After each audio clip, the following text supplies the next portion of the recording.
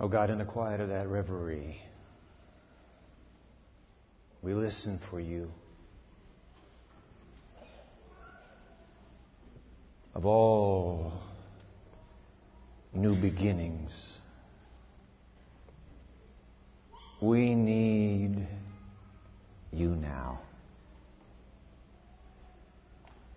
As we set out together on this new voyage, you lead us. Through Holy Scripture, teach us. We pray in Jesus' name. Amen.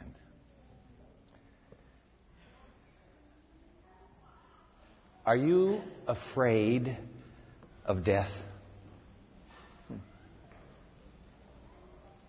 Are you afraid of dying? My freshman year, as it turns out, second semester. On a rain-slickened curve, two beautiful young college girls spun out of control and were killed instantly.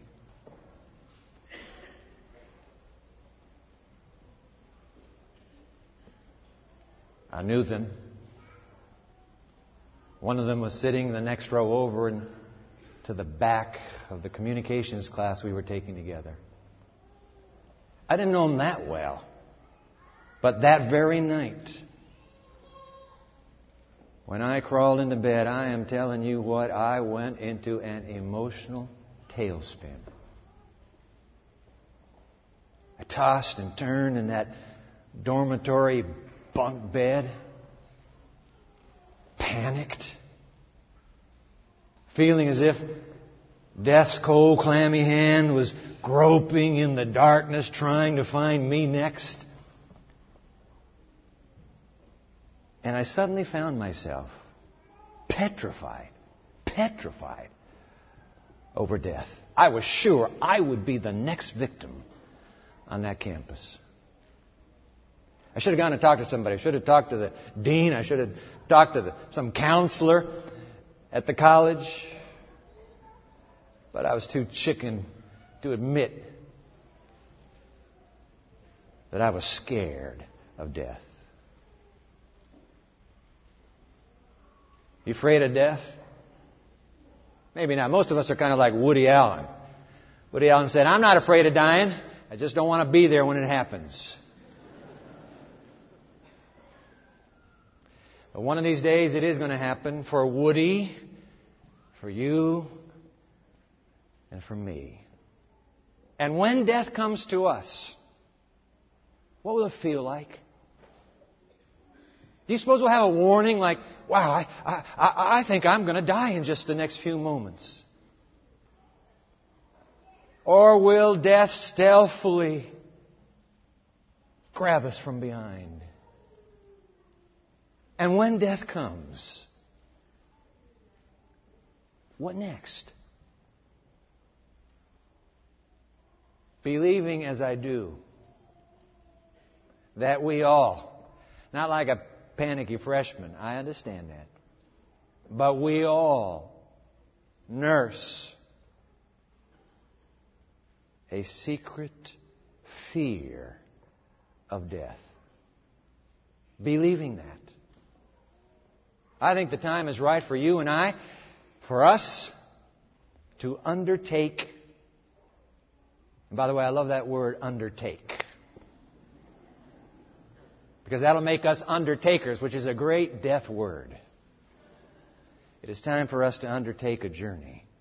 A candid and frank exploration of this thing called death.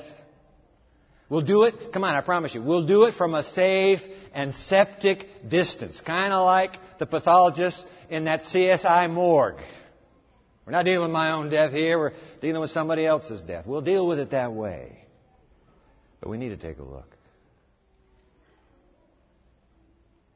It's a tiny little mini-series that we begin today, just 3 parts long. We'll call the series The Truth About Death. Today will be the forked tongue beast. Next week will be the unmade bed. And then the third week will be the midnight blitz. Because could it be true that if we can expose the truth about death, we can defang death of its fear? So let's just plunge into this thing. I mean, come on, tell me, how in the world did we get into this death thing anyway? I mean, look, if there is a God, and I believe there is, and if He is a loving and compassionate God, and I also believe that He's that too, then why, in the name of God and all that is good, would He invent something so wretched and treacherous as death? Well, maybe He didn't invent it. Maybe death didn't get invented by anybody. Maybe it's as some people say, it's just been here. You evolve, you live, you die. You might as well learn to embrace it. It's kind of the way of life in a random universe like ours. Is that it? Or could it be? It makes you wonder, could it be that the very fact we numinously fear this mortal foe,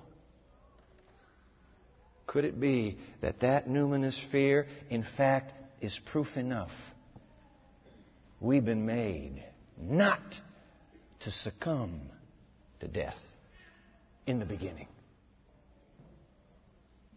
Open your Bible with me, please, to that story in the beginning. We got to find the answers, guys. Come on. Open your Bible with me, please, to a story long, long ago and far, far away. 5 days of creation on this primordial, pristine planet are over. 5 are gone. It's day 6. Already, the planet is bursting at its green seams, the ecosystem alive with every imaginable life form, from orchids to orcas to ostriches to orangutans. Wow, what a place! But then when the Creator comes to His masterful, crowning act of creation, suddenly the account bursts with detail. Let's go to that. Genesis chapter 2. Crowning act of the Creator, Genesis chapter 2. By the way, if you didn't bring your Bible, you've got to grab the pew Bible right in front of you. It's waiting to be picked up, just hoping you'll pick it up. Genesis chapter 2. Be page 1 in your pew Bible. Let's take a look at this. Genesis 2. By the way, pew Bible, pulpit Bible, same translation today, the New King James Version. Genesis chapter 2. Here comes the detail. Verse 7. Genesis 2:7. And the Lord God... Hit the pause button right there. I need to remind you, just in case you didn't know or have forgotten, that according to the New Testament, John 1, Colossians 1, and Hebrews 1, the Lord God, the divine player, in the first 3 chapters of Genesis, that divine player is none other than the pre-incarnate Christ. Now, I have no idea what the pre-incarnate Christ looked like. I know what Jesus looks like, because I've looked at that picture as you have for a long time. So we've got that face in our minds. Well, this is the face of the same being. Same one. The Lord God, the pre-incarnate Christ. And the Lord God formed. And by the way, the Hebrew word for formed is what a potter does with a hunk of clay. He just takes that clay, forms. And the Lord God formed man. By the way, as well, in the Hebrew, Adam. Not a proper name. It's the generic name for humanity. Adam. And the Lord God formed Adam, man, out of the dust of the Adamah. Hebrew for ground. See the connection? Because he came out of the ground. His name even sounds like ground. And the Lord God formed man out of the dust of the ground, and He breathed into his nostrils the breath of life, and man became a living being. Hey, do you remember when you were in first grade and your teacher announced today, boys and girls, this is art class in the afternoon. All right, boys and girls, today I'm going to put something special in your hands, and I want you to make for me a face. You make your own face, please. And then she handed out red lumps and blue lumps and green lumps and yellow lumps of clay. You remember that? Your teacher said, all right, work this clay. All right, make it into a face. And so you took that lump and you rounded it into this kind of cockamamie-shaped head. You took a little bit out of the back of the head and you squiggled into this long, pointy nose. You took the sides of the head and you pulled it out so the ears are cauliflower. You punched in 2 holes, gouged 2 holes for the eyes, and dropped in 2 little clay balls, and then you pencil pricked that smile. And you held it up to your teacher, and she told you it was the most beautiful face she had ever seen. And we were all thinking to ourselves, I am sure glad he was not my creator. Genesis 2:7, and the Lord God formed man of the dust of the ground and breathed into his nostrils. Breathed into his nostrils the breath of life. And man became a living being. Let's hit the pause button again for one more moment. We need to note the vital ingredients that when they're combined turn a human being into a living being. We've got to get these down. Grab your study guide in your worship bulletin today. Blow the snow off of it.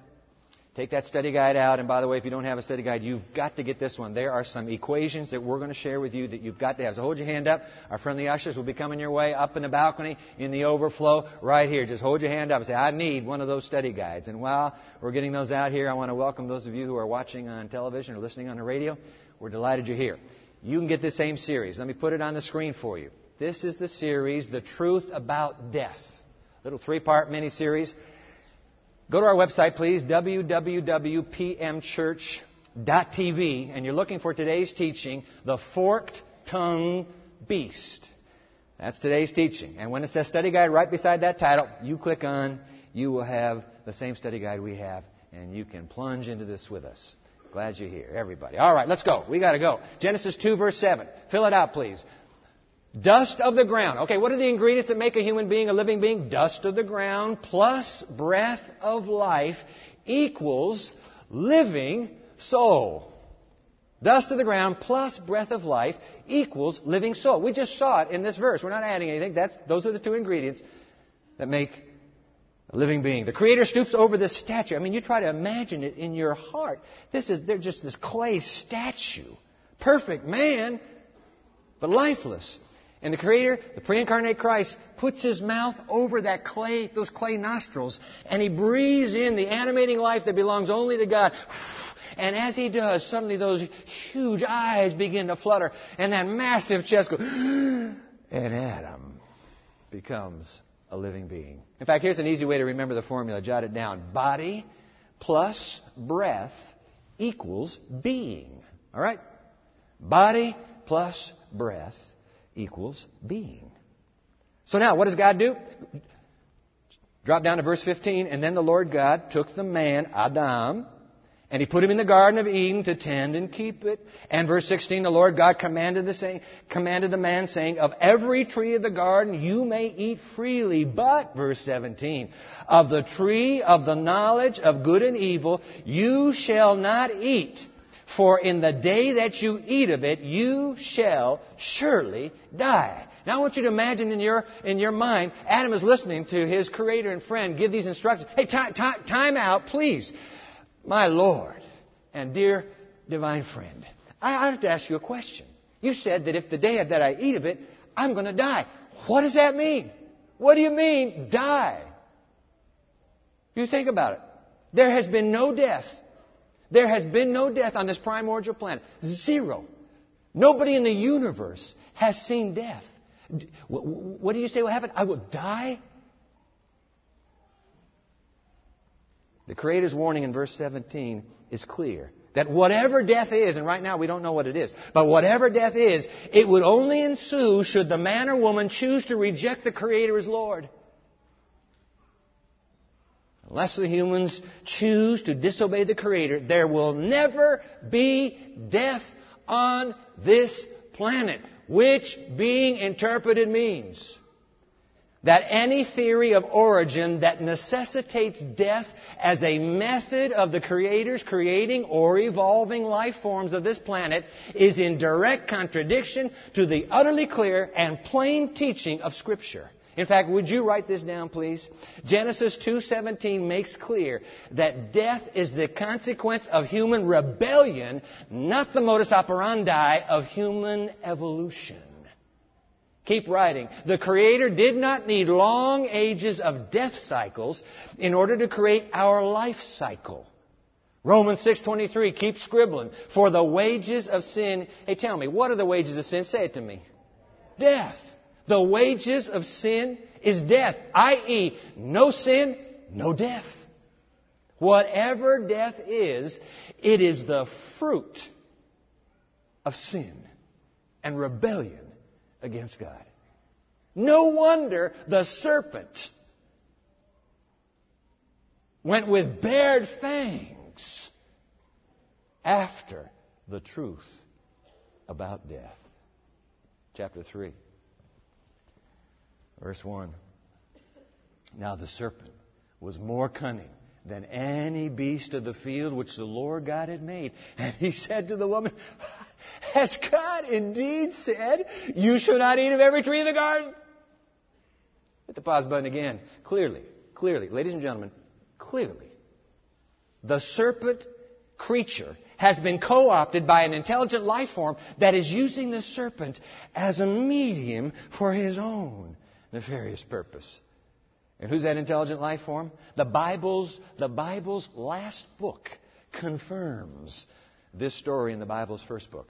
I want to look at that last book. In fact, I want you to go there. Keep your finger right here because we're coming immediately back. But you need to see this for yourself in your own Bible. Revelation, the Bible's last book, chapter 12. I want you to see this. Revelation 12, verse 7. All right, is there a page number here? Page number 829. All right, Revelation 12, verse 7. And war. This is the most inexplicable line in all of Holy Scripture. How you get war in the home and family of God. Perfect parents. You know, I have parents come to me, heartbroken. What happened to my daughter? What happened to my child? I had 2 parents in my office this very week. With tears. I tell parents, listen, don't be too hard on yourself. I've been there and done that. And number 2, you can be the most perfect parent in the universe. And you can have your family fall apart. So, take it easy on yourself. Even God, couldn't stop the war. Not if you love, not if you give people free choice. You can shoot them if they disobey, but if you give them free choice, it's a whole other ballgame. And love always gives free choices, doesn't it? Or it's not love. It's rape. And war, by the way, the Greek word for war, polemos, from whence comes our word polemics. It's a war of ideologies. It's a war of ideas, a war of philosophies. That's the war. They're not boxing each other. And war broke out in heaven. Michael and his angels fought with the dragon, and the dragon and his angels fought back. Verse 8, but they, the dragon and his angels, did not prevail, nor was a place found for them in heaven any longer. Verse 9, so the great dragon was cast out. You can't leave a rebel in the house forever. He'll destroy everything. So the great dragon was cast out. Verse 9, that serpent of old, called the devil and Satan, who deceives the whole world, he was cast to the earth, and his angels were cast out with him. Write it down, ladies and gentlemen. The serpent of Genesis is none other than the devil. Write it in. None other than the devil or Satan, the fallen Lucifer of heaven. That's who that is. That's who he is. Once upon a time, there was a civil war in the house of God. And Lucifer was finally cast out of paradise. And lo, he came to Eden. Go back where your finger was. Genesis 3, verse 1. Now, the serpent was more cunning than any beast of the field, which the Lord God had made. And he said to the woman, please, has God indeed said, you shall not eat of every tree of the garden? That, by the way, that is the most ludicrous line you could possibly think of, but that's the whole point why he spoke it. I mean, he's making it's ludicrous. Hey, girl, you, come here. Did God tell you can't eat of any of these trees? How dumb. All he wants, whenever Lucifer comes to you, all he wants is for you to engage in a little bit of friendly conversation. Trust me, it's never friendly, and you'll never win. Because if your conscience is saying, don't, and there's another voice in you saying, do, the voice that's saying do, if you argue with that voice, he sets you up for the kill. Just like that. You walk away. You just walk away. Get out of that car. Walk away from that party. Get out of that place. just get out. If your mind is God's conscience to you saying, don't you argue. Just leave. Well, it worked. Hook, line, and sinker. She bit the bait. And the woman said, hey, wait a minute. What are you talking about? Verse 2. We may eat of the fruit of the trees of the garden. You got it wrong, buddy. But of the fruit, verse 3, but of the fruit of the tree which is in the midst of the garden, coincidentally, it's this very tree that you're coiled in. But of the fruit of the tree that is in the midst of the garden, God has said, you shall not eat it, nor shall you touch it, lest you die. Then the serpent said to the woman, you will not surely die, for God knows that in the day you eat of it, your eyes will be opened, and you will be like God, knowing good from evil. Would you write it down, please? Those words, you will not surely die, in the English are the strongest wording Hebrew is capable of. Literally, the Hebrew reads, dying, you will not die. I.e., you will positively, I promise you positively, you will not die. The serpent's language is as forceful as he can possibly make it. Take my word, lady. Take my word. Read my lips. I promise you, you will not die. That's what the Hebrew's telling us. It is a blatant contradiction of God's warning to Adam and Eve, proving that the serpent's tongue has been forked from the Jesus, by the way, the Creator, when He became incarnated into our midst, matched the serpent's strong language with a bit of strong language back at you of His own. Jot it down. This is from John chapter 8:44, and I love it in the NIV. Watch this. Fill it in. Jesus said the devil was a murderer from the beginning, not holding to the truth, for there is no truth in Him. When He lies, isn't this something? He speaks His native language. That's all He knows what to do, is lie. Oh, He'll mix the truth in. He'll have a little bit of the truth in to catch you off guard. But when He speaks, lying is His native language. And then fill this in. For He is a liar and the father of lies. End quote. He's a liar and the father of lies. And what did He say to the human race? You're not going to die. You're not going to die. Here's what I say to you. Liar, liar, pants on fire. Because she did die. And so did he. And so will you. And so will I. Verse 6. So when the woman saw, always going at us through our eyes. When the woman saw that the tree was good for food, that it was pleasant for the eyes, and a tree desirable to make one wise, she took of its fruit and ate, and she also gave to her husband with her, and he ate. And what follows, ladies and gentlemen, is one of the most heartbreaking, heart-to-heart conversations in all of Scripture. And at the very end of it, God turns to Adam and answers the unspoken but now open question, what happens when I die? He never answered it in chapter 2. Now has to come the answer. The devil lied about death. Listen to God tell the truth about death. Verse 17. Then to Adam, the pre-incarnate Christ, said, because you have heeded the voice of your wife, and have eaten from the tree which I commanded you, saying, you shall not eat of it. Let me tell you something, Adam. Here's the planet you now get with Lucifer as your Lord. You went to the voting booth. You went to that tree. You pulled the lever. We'd rather have Lucifer than me. All right. Here's what you get now.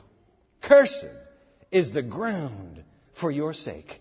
In toil you shall eat of it all the days of your life. Verse 18. Both thorns and thistles it shall now bring forth for you, and you shall eat the herb of the field. Verse 19. And in the sweat of your face you shall eat bread, till you return to the ground. For out of it you were taken, for dust you are, and to dust you shall return. What is death? God is absolutely clear. Death is the great reversal of creation. That's what death is. Cutting us off from the source of life because of our choice. Would you jot it down, please? Death is to return to the ground. Death is to return to the ground, for dust you are, and to dust you shall return, end quote. Guess what? Those are the words we intone at the gravesite, those of us that join you there. Ashes to ashes, dust to dust. That's where it came from. The Creator's definition of death. Hey, you remember that equation we put on the screen a moment ago? Hey guys, let's put that equation please back up on the screen. You remember this. Body plus breath equals being. So if death is the great reversal of creation, the equation for death would go something like this. Fill it in. Body, back to dust, minus breath, back to God, equals death. That's it. And when our bodies turn back to dust and our breath returns to God, is there anything left over? Is there something that goes on living? Anything that goes on existing? Very good question.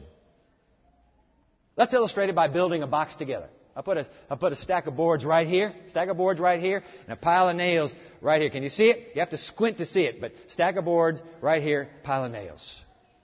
Every carpenter knows there is a formula for building a box. Stack of boards, pile of nails. Let's put the formula on the screen, please. Boards plus nails equals box. If you memorize that formula, you'll be able to build boxes till you die.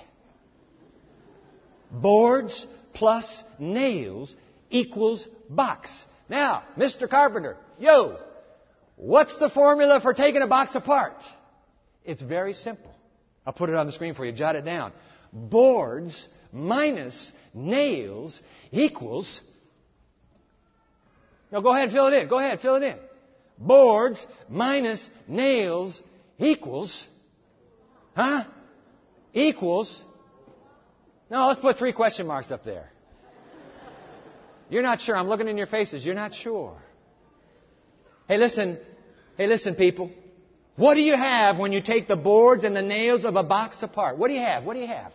In fact, let's do it this way. There's a little Q&A in your study guide. Let's put the Q up on the screen. When you take the boards and nails apart, where does the box go?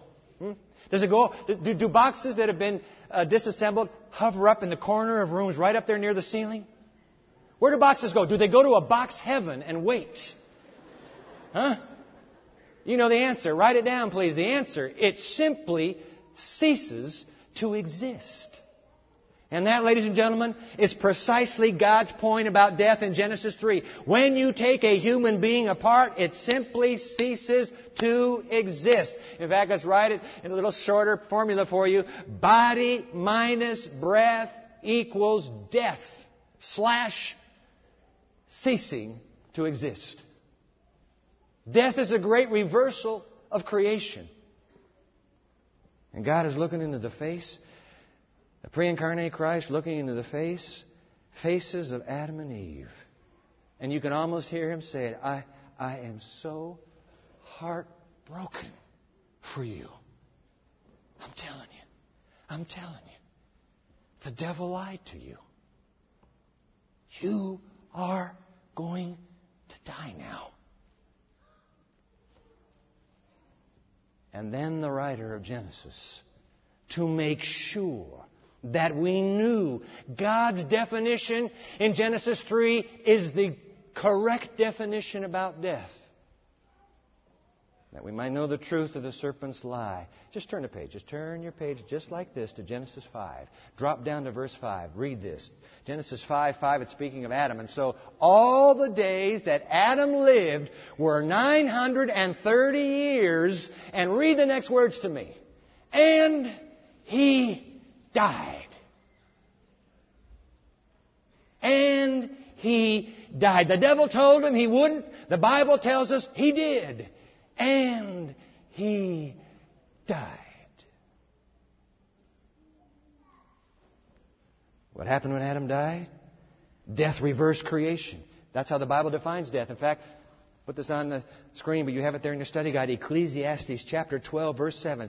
Fill it in. Then at death, here's how the Bible defines death. Then at death, the dust will return to the earth as it was, and the spirit. Now, the Hebrew word there is ruach, and it can be translated breath, so you need to put that in there. And the spirit, or breath, will return to God who gave it. I told you, Dwight. I told you. There is something intelligent that goes back to God when we die, and it's that spirit. Oh, my friend, be very cautious about jumping so quickly to that conclusion. You want to know what that spirit is? Let's take it. We have to let the Bible interpret itself. It's not your opinion and mine. Let's let the Bible interpret itself. Job 27, verse 3. Take a look at this. It's in your study guide. Job speaking. All the while my breath is in me, and the spirit, ruach, right in the word breath, and the Spirit of God is where? Is in my nostrils. Now, either we conclude, ladies and gentlemen, that our intelligent spirit lives in our nostrils, which doesn't seem very intelligent to me at all, or we have to conclude and recognize that when Ecclesiastes 12:7 describes death, it is the great reversal of creation in Genesis 2:7. It means that our bodies go back to dust and our breath of life returns to the life giver. You don't have your intelligent spirit living up your nose. But I thought there was some kind of a soul thing. What about the soul, this immortal soul? Oh. It comes as a rude shock to anyone who carefully studies the Bible teaching on death to discover that the Bible never speaks of an immortal soul. Would you jot this down in your study guide, please? In fact, over 1,700 times the words soul and spirit are used in the Bible, and not once is the adjective immortal attached to them. Never.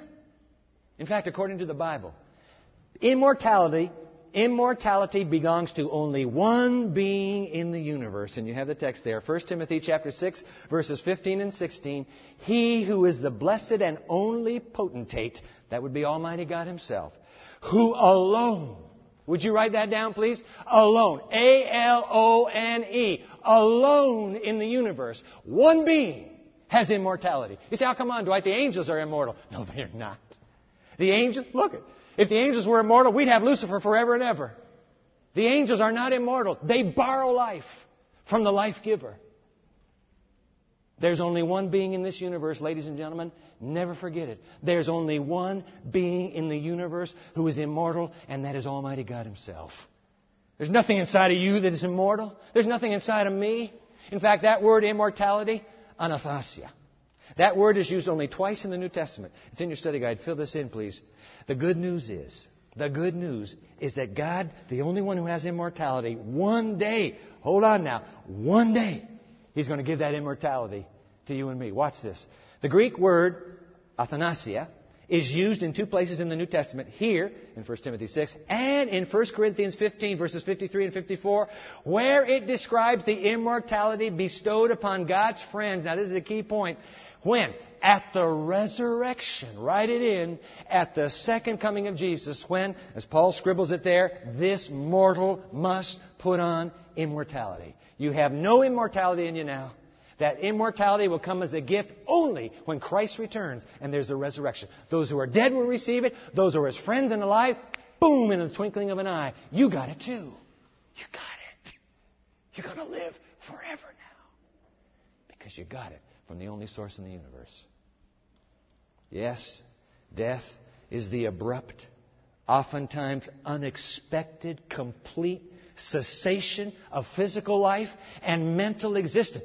Gone. Where'd he go? It's gone. Where'd the box go? It's gone. It's gone. But hallelujah, death is not the last word about life. Jesus is. There's one text we skipped over. I want you to see it. Genesis 3. Look at verse 15. Skip right over it. The Creator's looking straight into the snake eyes of that serpent. He's talking to Lucifer. You know who He's talking to.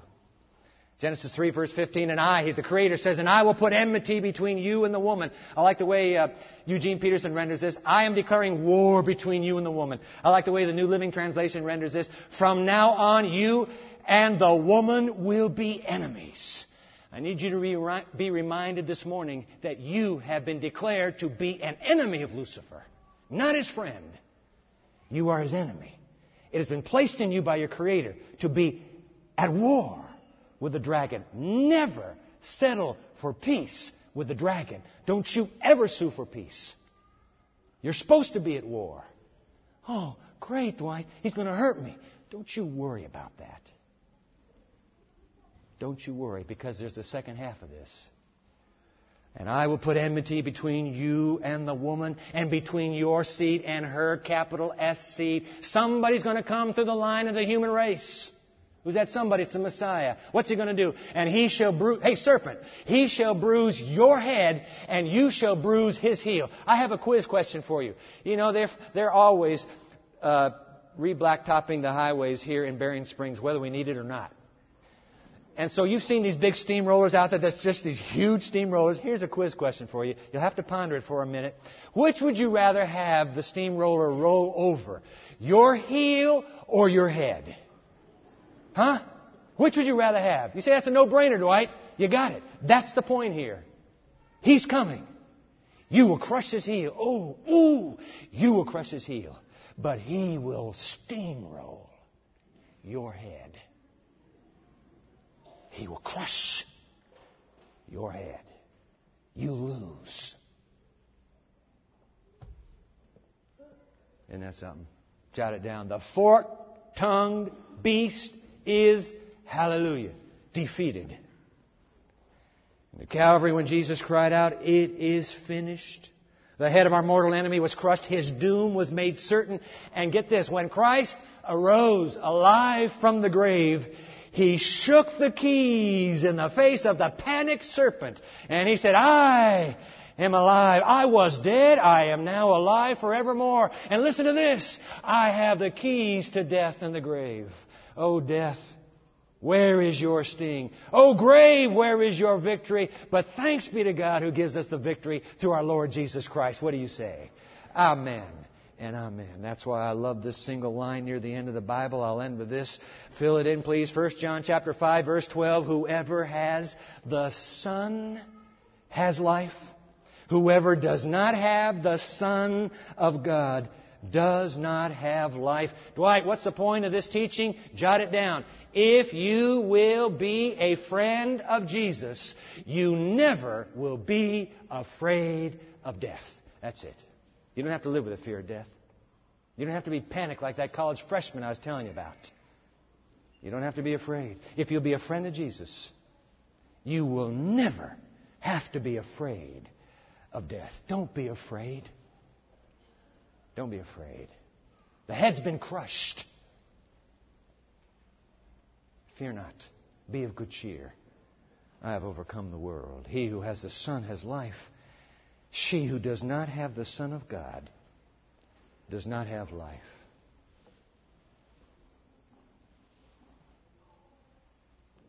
I want to end with a story about the day I saw my friend Norm Truby die.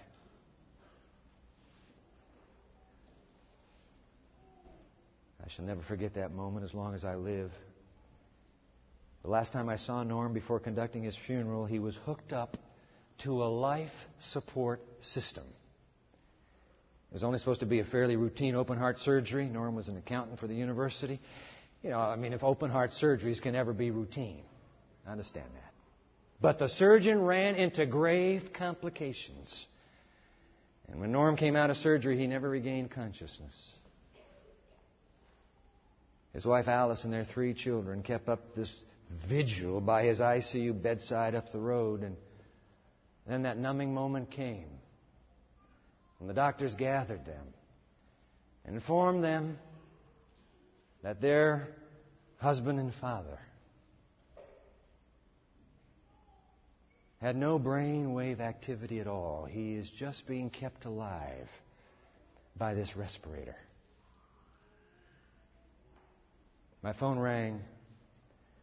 On the other end of it, Alice Alice's brave voice asking if I would come back down to the hospital. The doctors had some bad news, and the family needed to make a tough decision. I hurried back down to the hospital, gathered with the family. Hours went by. They could not bring themselves to the inevitable decision. But finally, after much prayer, they called the doctors back and informed the physicians that they would accept medical counsel and they would disconnect the life support system. It was one of the most tender and sacred moments I've ever had the privilege of being a part of. Family gathered about Norm's bed there behind the curtain in the ICU. One by one, from the oldest to the youngest, they expressed their goodbyes. And then they reached out to clasp hands and they drew me into that circle. And they began to sing. You're not going to believe this. They began to sing of their trusting faith in the Savior. The nurses gathered around. A white-clad technician walked into the room. He walked into the corner where the respirator was. He stooped down and he turned it off.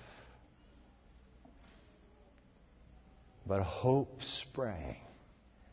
And Norm's chest on its own kept moving. But it was only for a handful of breaths. Autonomic response. And finally, death entered that room. How could a family around a loved one so precious possibly be singing as he's dying? I'll tell you why. Because the people who knew him best knew that Norm trusted the Savior and knew that one day when Jesus comes, life, immortal life, would be given to him. He who has the Son has life. He who has not the Son of God has not life. So what do you have? What do you have?